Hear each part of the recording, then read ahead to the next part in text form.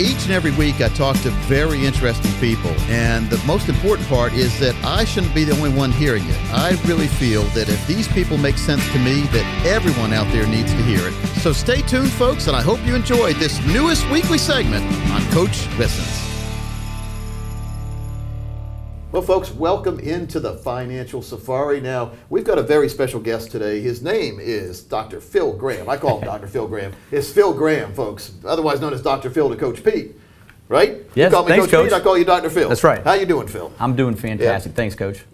It goes smoothly, folks. He has an honorary doctorate from Coach Pete. That's why, because he's an expert, in my opinion, on what to do next. And that's why I wrote this book years ago called The Little Green Book of Life. And it's an interactive book. When I say interactive, a lot of people are confused by that. And what I mean by that is there's a lot of different pages in here that ask you questions and you fill in the answers. Now, I don't like homework any more than you do, but here's the reason I designed this, is because I've run into, in my 28 and a half years in the financial arena, I have run into so many situations where people have passed away or become to the point where they don't have that mental capacity anymore to explain to you as the children or grandchildren of your mom and dad where everything they have put together in their life, where it is. And so, Phil, let me ask you a question. If you pass away, does the life insurance company make a big effort to try to find the beneficiaries of your life insurance policy and send them a check?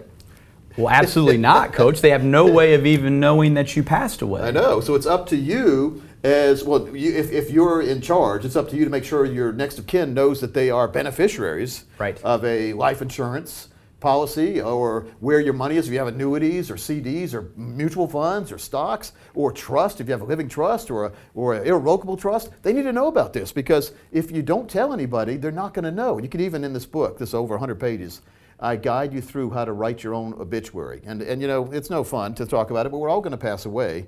And Phil, you can tell a lot of times when you are reading obituaries, and my grandparents, that's the first page they would always go to, you can tell who wrote, or who basically knew who they were writing it for, or who was just doing the generic obituary writing, right? So wouldn't it be great to have some key bullet points that you want to have mentioned in your obituary? I know I don't like talking about dying, but hey, die the right way. Well, the fact that people don't like to talk about dying is all the more reason for the book, because it's a guide to help start getting those thoughts out on paper.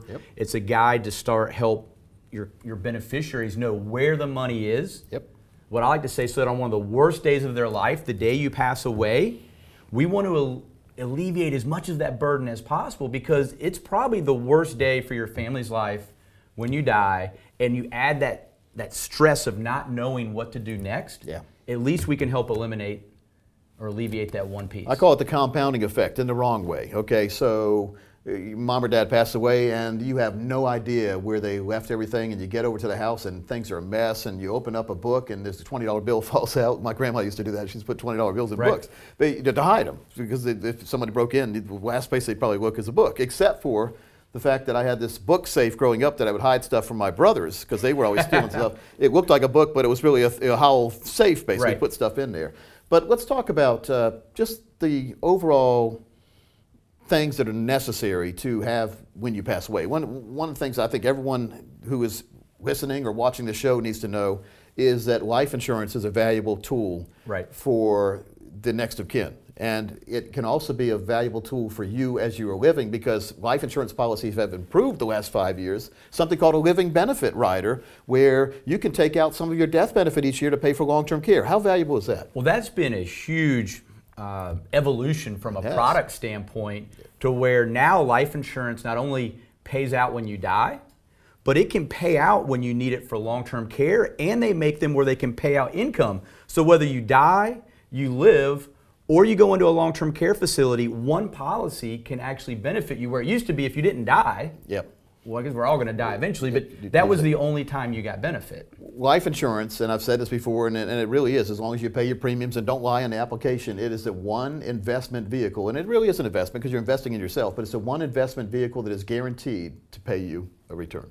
Especially if you have all those new bells and whistles on there. And of course, we don't want to get our best bang for their buck. The best bang for your buck is the sooner you die, the more value the life insurance policy was. So if I buy a policy today and $1 million policy and pay the premium 1 year and then die the next year, $1 million goes to my wife. It's amazing, isn't it? But here's what I like the most, and why we call it a living benefit. If you are still living, though, and well, we're all living, but if you're living and become a health issue and you don't have a long-term care policy, now you don't become a burden on the family because you can take some of that death benefit out, tax-free, by the way, and use it to pay your long-term care stay cost. And that makes a lot of sense. And that is one of the greatest risks to someone's retirement or outliving their money. Well, it is taxes, long-term care, health-related and expenses. Inflation. Oh, yeah. And those are two things that will just crush your retirement plan. Inflation is a silent killer. Health expenses is a very vocal killer. Yes. And we hear about this all the time. Health expenses get out of control. But all right, so if someone's right now, they're hearing this about life insurance and say, I don't think my life insurance policy has this. What should they do? Well, I always recommend they review their policy with an expert. So someone from your office would be more than happy to do a full analysis. We're fiduciaries, so we'll have to tell you the good, the bad, the ugly. And if it's really good, we'll give you a sticker saying stay where you are. Right. Right? But at least you have peace of mind knowing that you had an expert look it over. If you have a policy that's more than just a few years old, the policies have changed dramatically. And I realize you may be a couple years older, but with life expectancy increasing, just because you're older, some of these new policies might actually cost you less money for the same death benefit that you had from even 5 years ago. So you get more bang for your buck. Even though you're older, the policies have got more affordable now, which is amazing because we are living longer on the mortality tables. So the actuaries that design the product and they try to figure out how long everybody's going to live, they've repriced the new products to take into consideration people living into their 90s and close to 100 years Makes old. a lot of sense. All right, so I tangented off a little bit because life insurance is something no one wants to talk about, but everybody needs. Correct. Really, and everyone needs more, and everyone needs a newer policy that has that living benefit where you can actually take your death benefit, portions of it, and use to pay, folks pay attention to this, use it to pay your long-term care. Long-term care we never want to think about, but like 1 in 3 people are going to have a long-term care stay or home health care needs at home. And so it's important that we can pay for those and don't become a burden on our family. Now, there's one other thing. Now again, the Little Green Book of Life we're talking about, which is 100 and some pages of interactive participation from you, showing you all the things that you need your next of kin to know when you're not here anymore. So the best time to do that is while you're here. Right? Absolutely, and always. So fill it out, right? You know, I've given thousands of these away over the years, and I bet maybe 100 of them probably get filled out. So folks, take a little time. I know we're in a busy society these days, but it really is a treasure map for your next of kin, showing them where your bank accounts are, where maybe you have a CD, a life insurance policy, maybe you buried some money in the backyard. They didn't know about it. So there's all sorts of things there that people don't think about till it's too late many times. Think about it now. Again, the Little Green Book of Life, you can call anytime and get a copy of that. 800-661-7383 is the number that you call if you're listening to the radio. If you're listening or watching on TV, there'll be another number come up there. This is a simulcast show, radio and TV. It's amazing. We love doing this. But 800-661-7383 is a way for you to get a copy of that book. Now, and I know we talked about this before the show, what is the thing that people overlook, though, when it comes time to die? Well, or somebody passes away? I feel like it's, number one, how long it takes to get a death certificate. Yep. Because all those things we talked about, so every account that you put in this book requires a death certificate in order for your family to start accessing money. And that is also true of revocable or living trust, to execute your will, to access money at the bank if it's set up as transfer on death or POD, which is pass on death. Whether it's your investment accounts, annuities, they all require a death certificate. You have to prove that the person's not here anymore. And historically, it was at least 10 business days. But now, because of COVID, in a lot of states, it's 45 to 60 days. Wow, it takes a lot and longer. it's delaying it because the government's not, they're Well, not so working someone at home. passed away, and now you don't have any money, and you can't get a hold of the money, and you have to wait for those death certificates, and it could be 45 or 60 days. So what is the solution for this? So we created something called a beneficiary liquidity plan, where we took two of the most basic financial planning tools that have been around forever. Right. But we combine them together, kind of like taking peanut butter and chocolate and making a Reese's peanut butter cup. I like that. Yeah. So we combine them together, and what it does is it creates a vehicle that looks like a savings account at the bank, but it is with an insurance company. It's going to earn 1% interest, so it's not to get rich on. But the secret sauce for the family, and this goes right in line with the book, is that the proceeds are available in 24 to 48 hours without a death certificate. Wow. That's amazing. So you have access to some liquidity, some money to do things.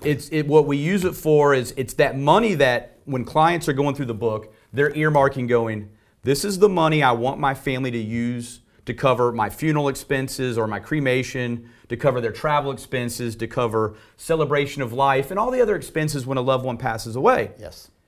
But what most clients don't realize is that whatever they have in their head as their plan doesn't work. So they'll say things like, well, I have money at the bank, little Johnny can go get that. Or I have life insurance, little Johnny can use that. Yeah.